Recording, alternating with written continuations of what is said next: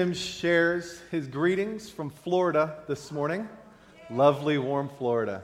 Boy, don't we all wish we were there. Actually, it's not too bad outside, in the 30s at least, and out of the ice and snow. You know, God's so good, isn't He? This morning, as we were worshiping, you heard the words that came from our worship team, and I just want to share with you. These guys don't, plan this stuff out. The Holy Spirit directs our steps and directs our words in our worship.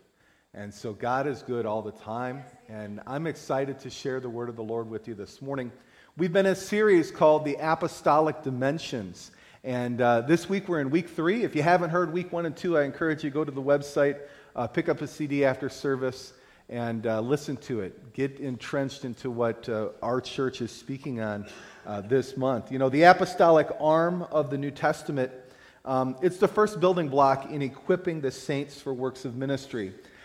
We don't want to look at the apostolic as something to attain to. Some people could look at this as a leadership growth pattern. That's not what we're here to do this morning. We're not looking at the apostolic as this hierarchy of the thing we want to attain. But in basically what we're looking at is the apostolic being part of what encourages the body to do the work of the ministry. The Bible says that the Lord gives us, first off, apostles, prophets, pastors, teachers, to fulfill or to build up the church and to build up its people to do the work of the ministry. And that's the purpose of where we're at this morning.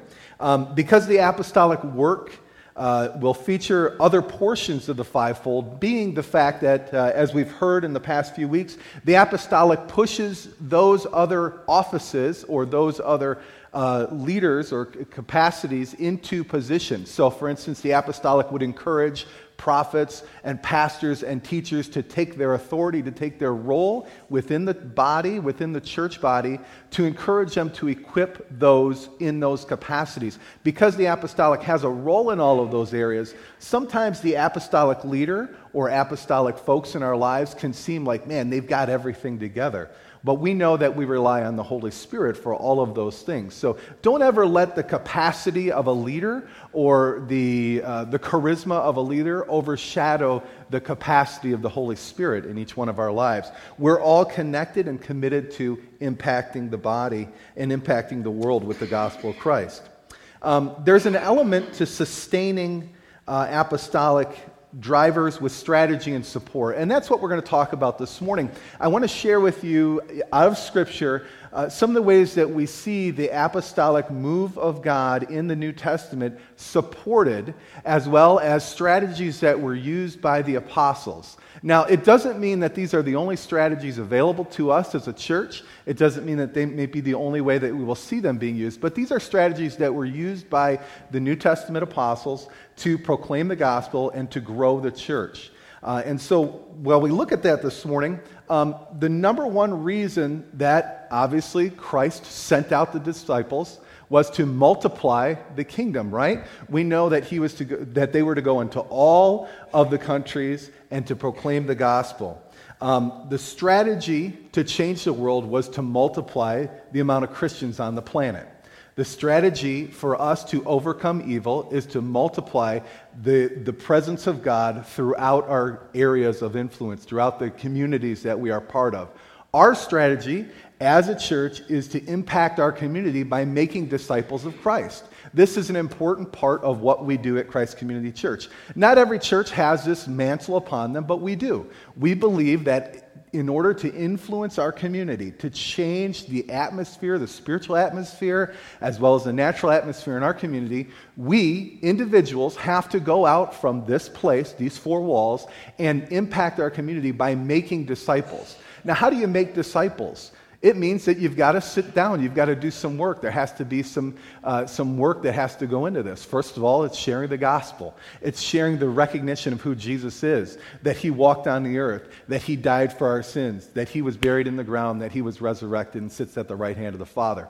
If you want to know the gospel, that's it. All men have come short of the glory of God, and yet by Christ we have the right to become heirs into the kingdom of God through him. And so that's our purpose as a church, as a community, is to multiply what we know into other areas. So Jesus said, go into all the world, make disciples. And we know that this is an important part of the process of the church. As a church, meaning holy in the world, the responsibility of the church is to what? To proclaim the gospel into all areas. And so we have missionaries, we have churches in areas of the world where there have been no churches ever, and that is what the apostles did first and foremost. They went into the highways and the byways, they went into communities, they went into places where if you will, the scripture was known, but God was not known. Does that make sense to you this morning? Because there's a lot of that happening in our lives. We can go, there have been Barna research polls taken, and if you ever hear on the news, there's, if you call up 80 people would say they're Christian in the United States. But the reality is how many of them really have an understanding and really the depth, not just the knowledge, but the understanding and the heart of saying, yes, I'm a Christian because I believe in what Jesus did for me.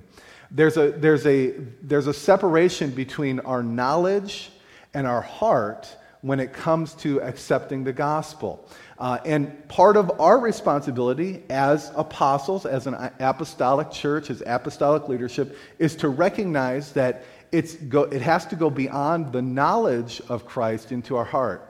That's why the word says that if we confess with our mouth and believe in our heart that Christ died and is resurrected, then we will be saved. And so there's a reality to not just speaking it, but also hear the knowledge of it in our heart.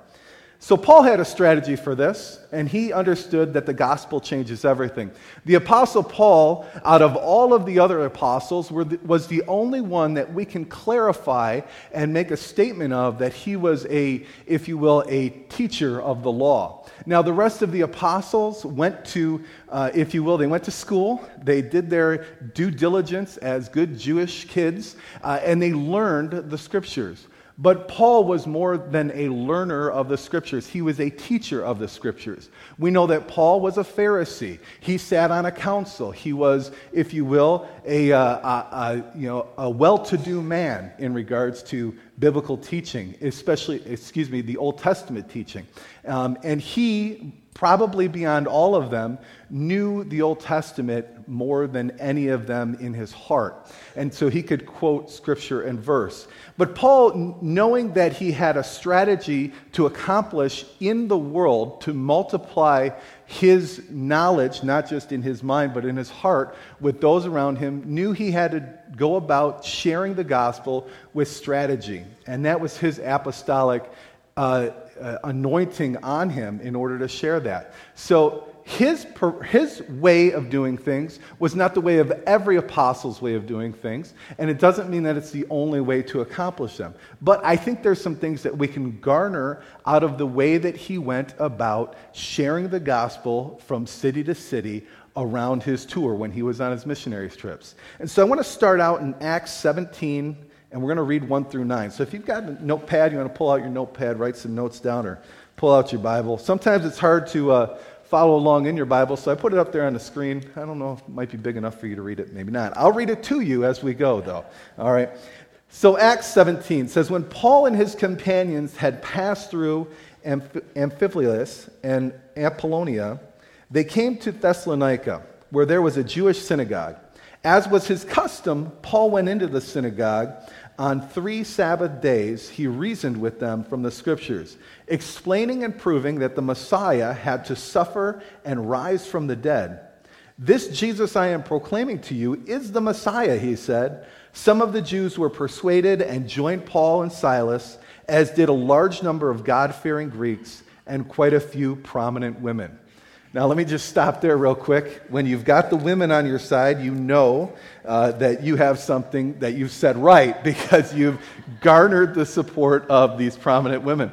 Well, Paul, it says, as was his custom, he went into the synagogue. So there was a custom about Paul of what he would do. Obviously, he was a Jewish man, and so he knew he went to prayer. He went to his times when he was supposed to be with his Jewish brothers and sisters. But more directly, it was his custom when he went on these missionary journeys that he would first go to the Jewish synagogue. Why? Number one, because they knew him there. There was a connection with Paul in the synagogues. He was a Pharisee. He was well known among the Jewish people. The second reason is because when he went there, he knew that not only would the Jewish people know he was there, but the rest of the city would know because the Jewish people would go out and talk about him.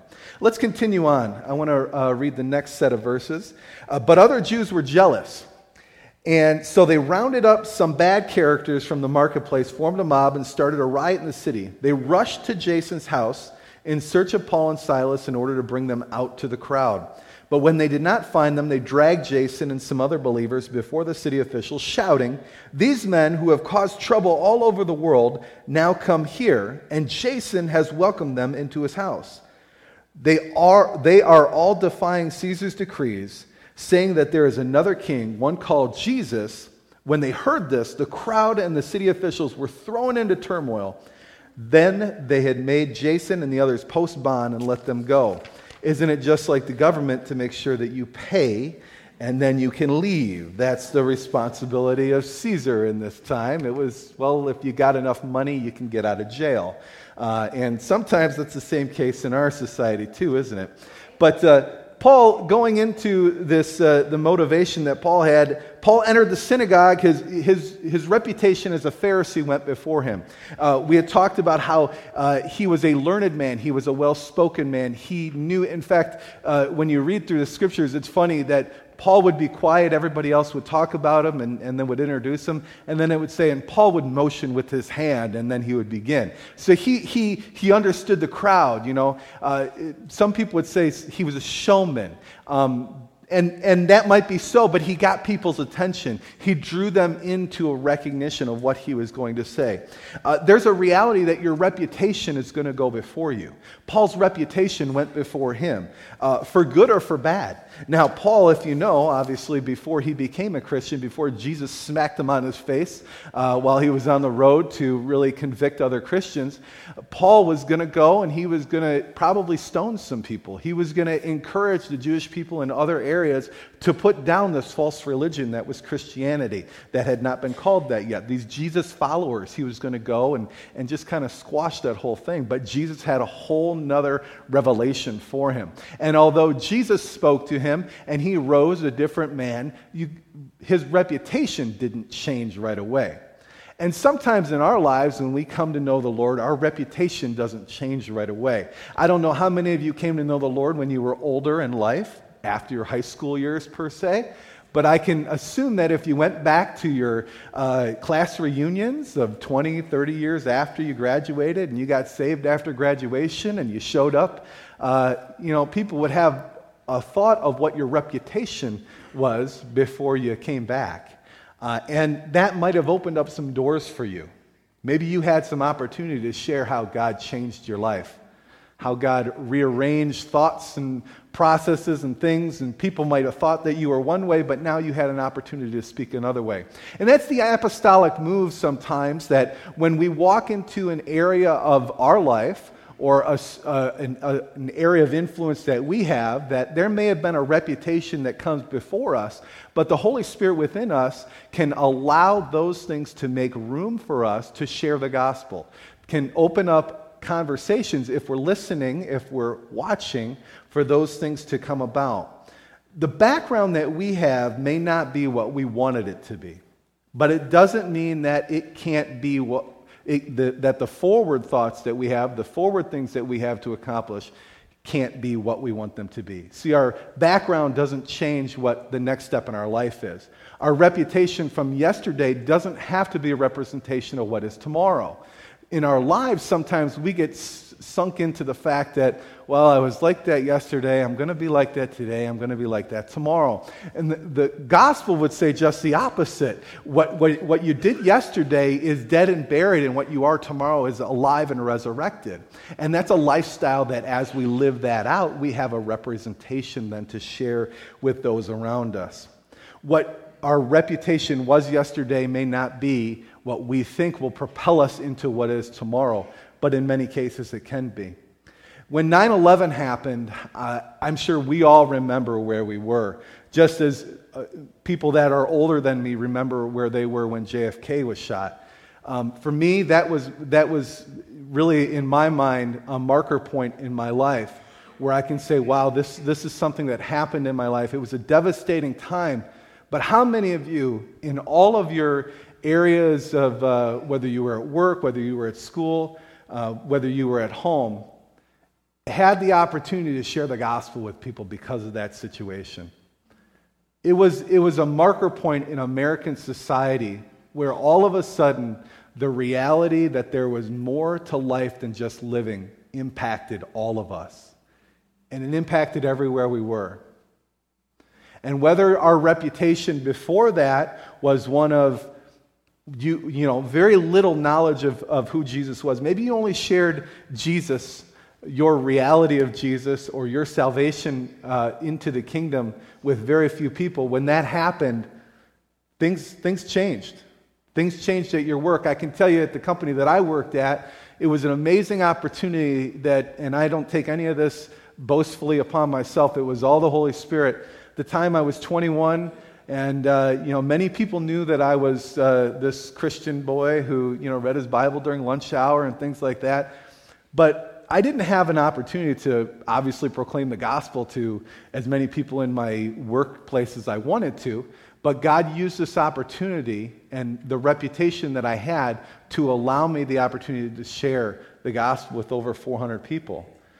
It was an amazing opportunity. And God will use us in those apostolic ways if we're listening and if we're allowing ourselves to be moved by Him. Just as Paul, when Paul walked into these synagogues, he was recognized as someone who knew the Scriptures and could clarify to the Jewish people the Scriptures. And so when they gave him the opportunity to do that, and he spoke it out, and he spoke it into reality, and then coupled that with the gospel of Jesus being dead, buried, resurrected, living at the right hand of the Father, the Bible proclaims that many people followed him, and there were some who didn't. And obviously those were the ones that had stirred up the trouble, had stirred up the thing. But in stirring those things up, we need to recognize that the gospel was proclaimed even further than it could have been if it wouldn't have been stirred up. Think about it this way. If Paul just would have went into the synagogue, preached the message of Christ, a couple Jewish people would have came to know the Lord, great. That's an awesome thing, right? Even if one comes to know Jesus, hey, the kingdom is better off, and there's a great party happening in heaven with the angels.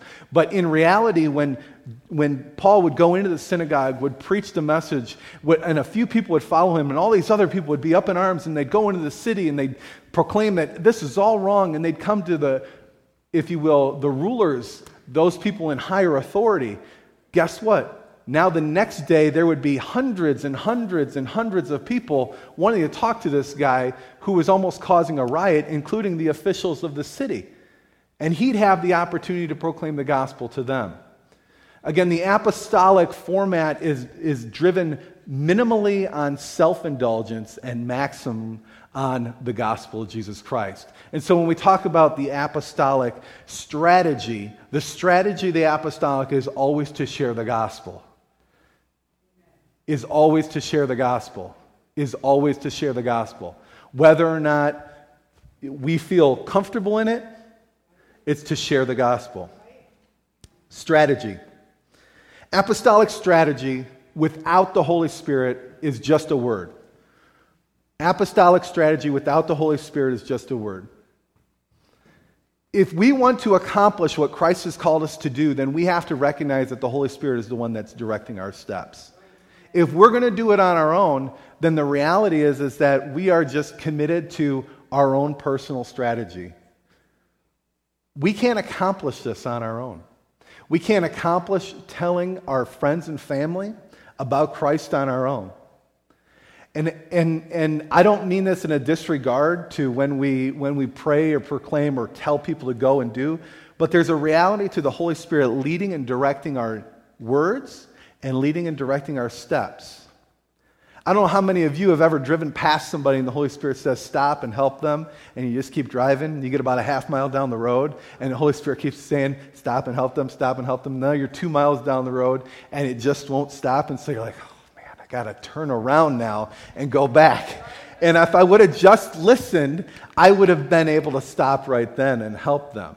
And so, again, the reality of the strategy that we have has to be Holy Spirit driven. There's no way around it. Let's go to Acts 17, verse 16 through 23. Again, another story of Paul, and while he was on one of his missionary journeys. While Paul was waiting for them in Athens, he was greatly distressed to see the city was full of idols. So he reasoned in the synagogue, again, back to what he did on a continual basis, with both Jews and God-fearing Greeks, as well as in the marketplace day by day with those who happened to be there. A group of Epicurean and Stoic philosophers began to debate with him. Some of them asked, "What is this babbler trying to say?" Others remarked, "He seems to be advocating foreign gods." They said this because Paul was preaching the good news about Jesus and the resurrection. But sometimes you can get into a discussion like that where people could just say, that guy's crazy. It's all over the media. I read a tweet this morning about our vice president who had proclaimed Christ, the Savior of the world, resurrected, and here half the news media thinks the guy should be put in a mental institution. The reality of the gospel is not going to be something that's going to fit here in our knowledge, but it's going to fit here in our heart. And that's the reality of the apostolic move and the apostolic standard, is that when we take a position apostolically and say these things, then we are not going to fit the mold of the world. The world does not understand the gospel, but it is up to us to preach the gospel. Let's continue on. Then they took him and brought him to a meeting of the Areopagus, where they said to him, "May we know this new teaching that you are presenting? You are bringing some strange ideas to our ears, and we would like to know what they mean." All the Athenians and the foreigners who lived there spent their time doing nothing but talking about and listening to the latest ideas. Sounds like a lot of people I know. Paul then stood up in the meeting and said, "People of Athens, I see that every one of you are very religious. For as I walked around and looked carefully at your objects of worship, I even found an altar with this inscription, 'To an unknown God.' So you are ignorant of the very thing you worship, and this is what I am going to proclaim to you." Now, it's a pretty harsh thing to say, but I bet you it gained everybody's attention right then and there. These people were the types of folks that, like the Bible says, they talked about everything that was new, and they thought about everything that was new, and that's what they did all day long. Back and forth, back and forth. Sometimes I feel like when we don't have a purpose, that's what we do. We just want to talk about everything and not do anything. I'm glad that we have a purpose as Christians to go and to share the gospel with others, to be the hands and feet of Jesus in our communities, in our families, in our lives, wherever we're at. Because of that purpose, we know that we can have something to do every day. We just don't have to talk about things, but we can go and do things.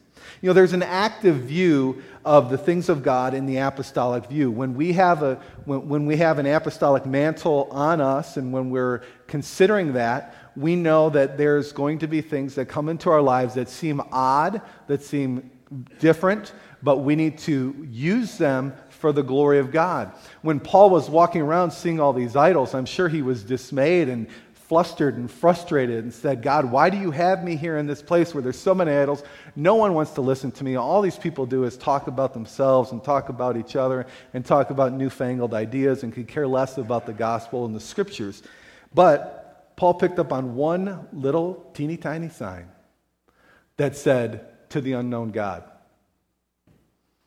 And from that sign, he was able to convey then the scriptures and convey the reality of who this unknown God is and was. And in our lives, it's the same way. We could be walking through a store, a grocery store, and the Holy Spirit could speak to us, hey, you need to go tell that lady that's picking up those oranges, God loves her. And we might think, I'm not doing that. It sounds crazy.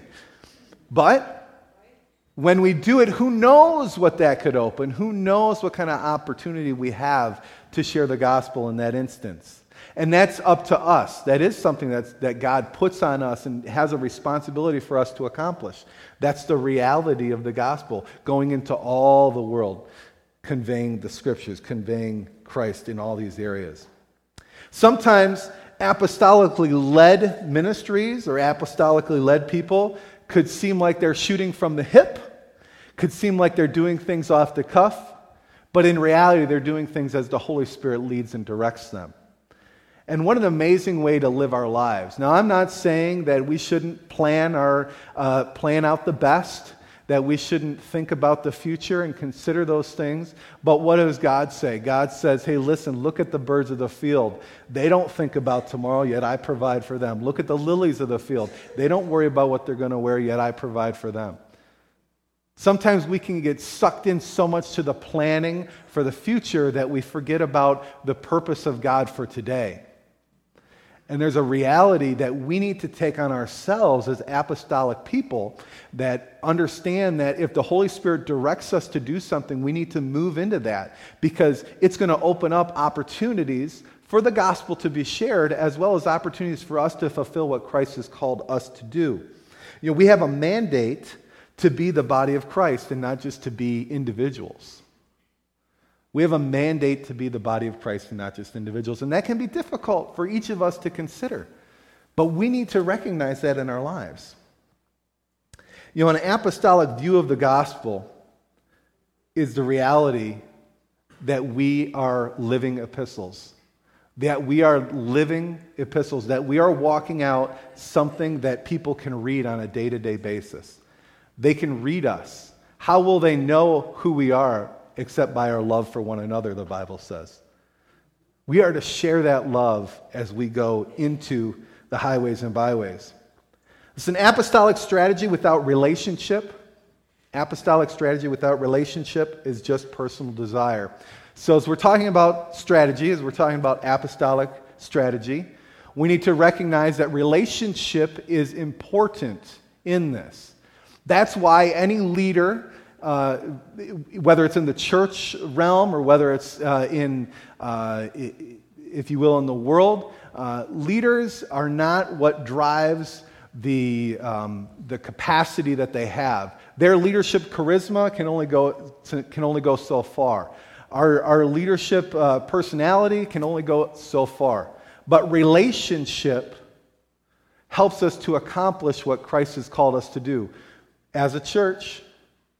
As the church as a whole, we have a purpose to build relationship. All of these stories so far have included relationship, Paul's relationship with his brothers, with his Jewish brothers, and now we're going to see Paul's relationship with some other folks. In Acts 18 through 28, the word says this: Paul stayed on in Corinth for some time, then he left the brothers and sisters and sailed for Syria, accompanied by Priscilla and Aquila. Before he sailed, he had his hair cut off at Caesarea because of a vow he had taken. They arrived, and I'm not saying go cut your hair, but if you want to, cut your hair. They arrived at Ephesus, where Paul left Priscilla and Aquila. He himself went into the synagogue and reasoned with the Jews. When they asked him to spend more time with them, he declined. He moved on. But as he left, he promised, I will come back if it is God's will. Then he set sail from Ephesus. When he landed in Caesarea, he went up to Jerusalem, greeted the church, and then went down to Antioch. After spending some time in Antioch, Paul set out from there and traveled from place to place throughout the region of Galatia, Phrygia, strengthening all the disciples. When Apollos wanted to go to Achaia, the brothers and sisters encouraged him and wrote to the disciples there to welcome him. When he arrived, he was a great help to those who by grace had believed, for he vigorously refuted his Jewish opponents in public debate, proving from the scriptures that Jesus was the Messiah. Now, Why do we go all the way from Paul doing all this stuff down to when we hear about Apollos going to Achaia? Well, let's backtrack a little bit. Apollos was a friend of Paul's. He was somebody that Paul had taken under his wing. Everywhere that Paul went, he shared of his relationships that he had inside the Christian community. The leaders that he knew, the people that he entrusted, his sons, his spiritual sons, if you were, and Apollos was one of them. So that means that at some point in Paul's missionary journeys, he's been sharing about Apollos. He's been sharing about the love that he has for him. He's been sharing about his leadership capacity, his personality, his purpose, God's call on his life. And now when Apollos goes out to share the gospel in these Jewish communities, he's welcomed in. He has a welcome invitation to come and share. Now, it doesn't mean that he's going to get the warm welcome everywhere, just like Paul didn't get a warm welcome everywhere, but he had the opportunity to share the gospel. And in our lives, relationship extends beyond all the other things that we have. Really, I heard a quote the other day. It said, and this was from an individual that I didn't think really read quotes, but they said, what doesn't leave with us from this earth is money, things, items, but what does leave with us from this earth are relationships. And there's a reality in that. Now, the Bible doesn't proclaim that we're going to particularly, call our moms and dads, but there is a reality that we will know one another in heaven. The Bible is pretty direct on that we'll know each other. And so our relationships that we have on this earth are impactful even throughout eternity. And that's an amazing thing. First of all, relationship in all of our lives allows us to either be known or known by others. And when we're known by someone, it can bring us encouragement. When we know that we can go to someone in love and in hope and get a hug or a handshake or have a conversation, those can bring us into a deeper reality of who Christ is. Relationships, bottom line, breed multiplication, or the impact of the gospel. Because I know so-and-so can know so-and-so, and so-and-so can know so-and-so.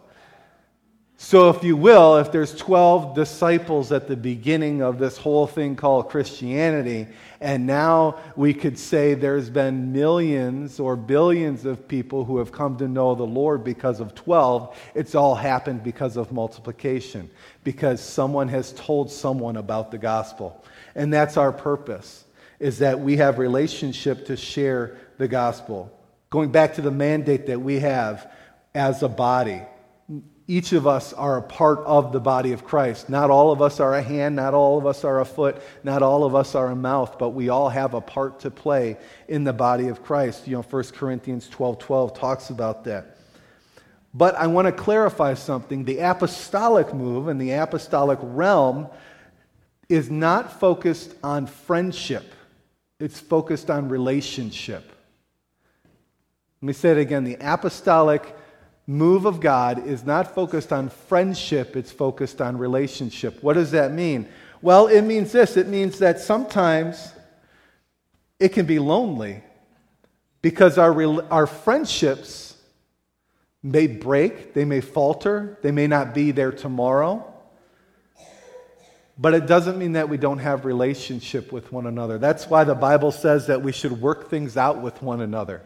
When we have aught against another person, hey, we might not be able to be a friend to them, but you know what we can be? We can be relationally driven to them, because who's our head? Jesus Christ. We can recognize that we can work things out and direct our steps appropriately so that hopefully we can come back into a friendship time. In Acts 15:36-39, this happens to Paul. Sometime later, Paul said to Barnabas, "Let's go back. Let us visit all the believers in all the towns where we preach the word of the Lord and see how they are doing." Barnabas wanted to take John, also called Mark, with them, but Paul didn't think it was too wise to take him because he had deserted them and had not continued with them in the work of the ministry. They had such a sharp disagreement that they parted company. Barnabas took Mark and sailed for Cyprus. Sometimes our friends leave us. Sometimes our family leaves us. And sometimes we go into a place where the apostolic, the strategy of the apostle sometimes can be lonely. Why? My opinion is, this isn't scripturally based, this is my opinion. My opinion is that when we get lonely, we are deciding to make a statement or deciding to move contrary, not parallel, perpendicular, away from God's calling on our lives. It's a human emotion. I'm not denying the fact that loneliness isn't there. But usually when we feel lonely, we are separating ourselves from the Lord. Like it was said this morning, when we feel defeated and when we feel like we've done wrong, we run away from God. And so our loneliness starts to impact us in a way that we don't expect it to. But if we turn and walk back to God, if we come towards Him, if we run towards Him, hasn't He said that He's our provider? Hasn't He said that He's our defense? Isn't He our Abba Father? There's a reality in the purpose that we have in being the heir to everything that He's proclaimed to Jesus. Apostolic strategy can be a lonely place. There's a story in World War II, prior to World War II, of Hitler going through Europe and taking over France and taking over areas around there. Many of you may have seen the recent movie called The Darkest Hour, but there's a story behind that, and it talks about Winston Churchill, who I didn't know much about until I saw the movie, and I said, well, I'll do some research. But Winston Churchill was he was an orator. He was a man of many different hats and different capacities. But when he became the prime minister, or the president, if you will, he was under the rule or under the reign of a king, the monarchy. And so part of his job as the president was to direct the steps of the British government and people, but in a way that would represent the monarchy or the king.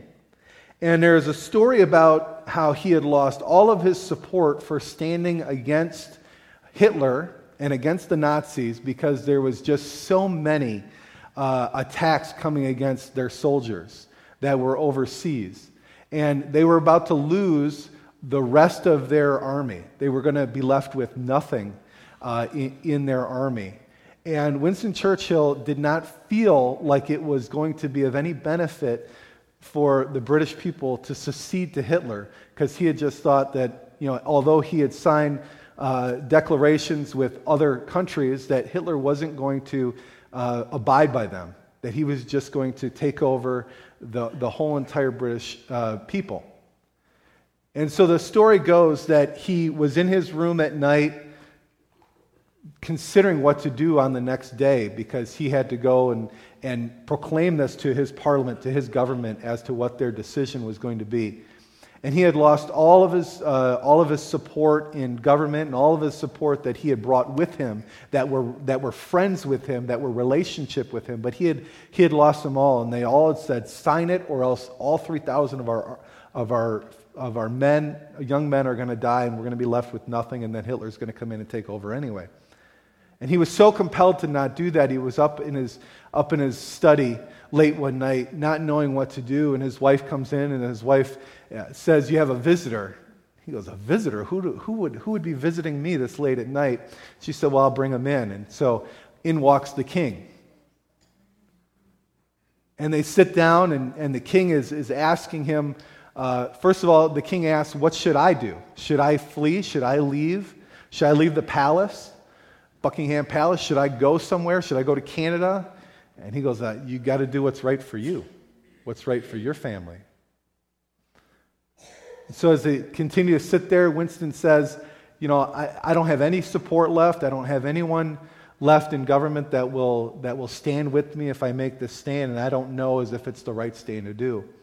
And the king turned to him in that instance and says, Winston, you have me. You have my support. And what went from a time of loneliness on Winston's behalf, when he had the support of the king, it completely turned him around and caused him to change what his decision was going to be the next day. The story goes that the next day he goes to Parliament, everybody's against him, he stands up, he says, I don't care if anybody is with me, but there is no way that we are going to sign these declarations. And he goes on in his oratory speech to share other reasons of why they shouldn't, and sure enough, they don't. And because of his stand that day and the support that he had from his king at that time, history today is different than it could have been. The reality is that we have a king that sits on our side. Amen? We have a reality of a king that sits in our life. And that when we're lonely, when we're separated, when we're in a place where we have no friends, and it seems like all of our relationships are gone, it seems like there is no one else around us, Jesus stands with us and says, I'm for you, not against you. Amen. And that's the gospel today. That's the reality of the gospel in our hearts. And as we close this morning, I want us to consider that. Maybe you have been on this planet for 15, 20, 25, 50 years. And you felt lonely, you felt separated, you felt separated from God, separated from your family, separated from your friends. Today, King Jesus is saying, I'm here. Today, King Jesus is saying, I'm the one that wants to be in relation with you. I'm the one that wants to change those things in your life. You may not feel like you could live an apostolic life today. You might be thinking, what is all this stuff all about? What have we been talking about for 30 minutes? Let me break it down into this for you. Jesus Christ was born on this earth, lived a sinless life, died on a cross, rose again, sits at the right hand of the Father. That's the gospel. For all have sinned and come short of the glory of God. There is none righteous, no, not one. But the gift of God,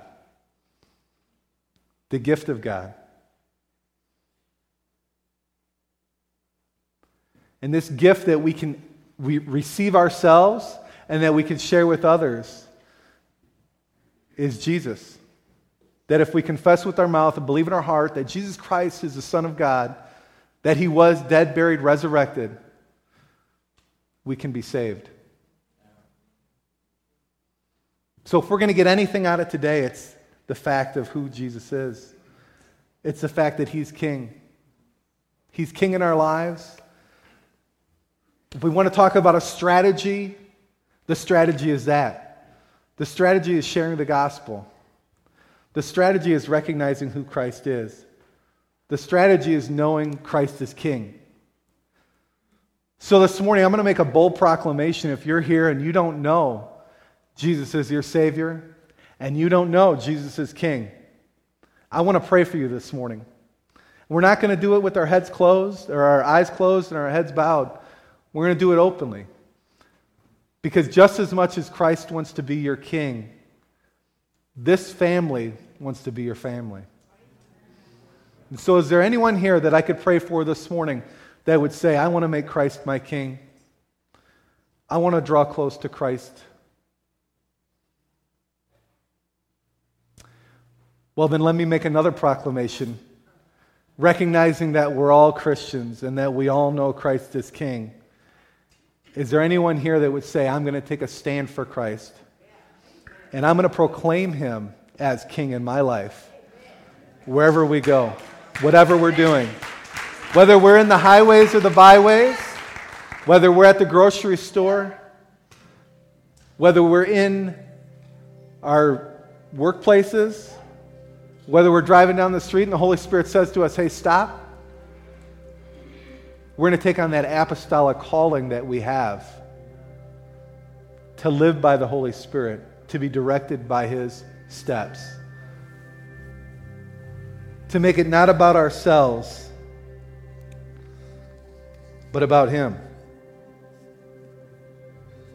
Let's stand. Let's pray.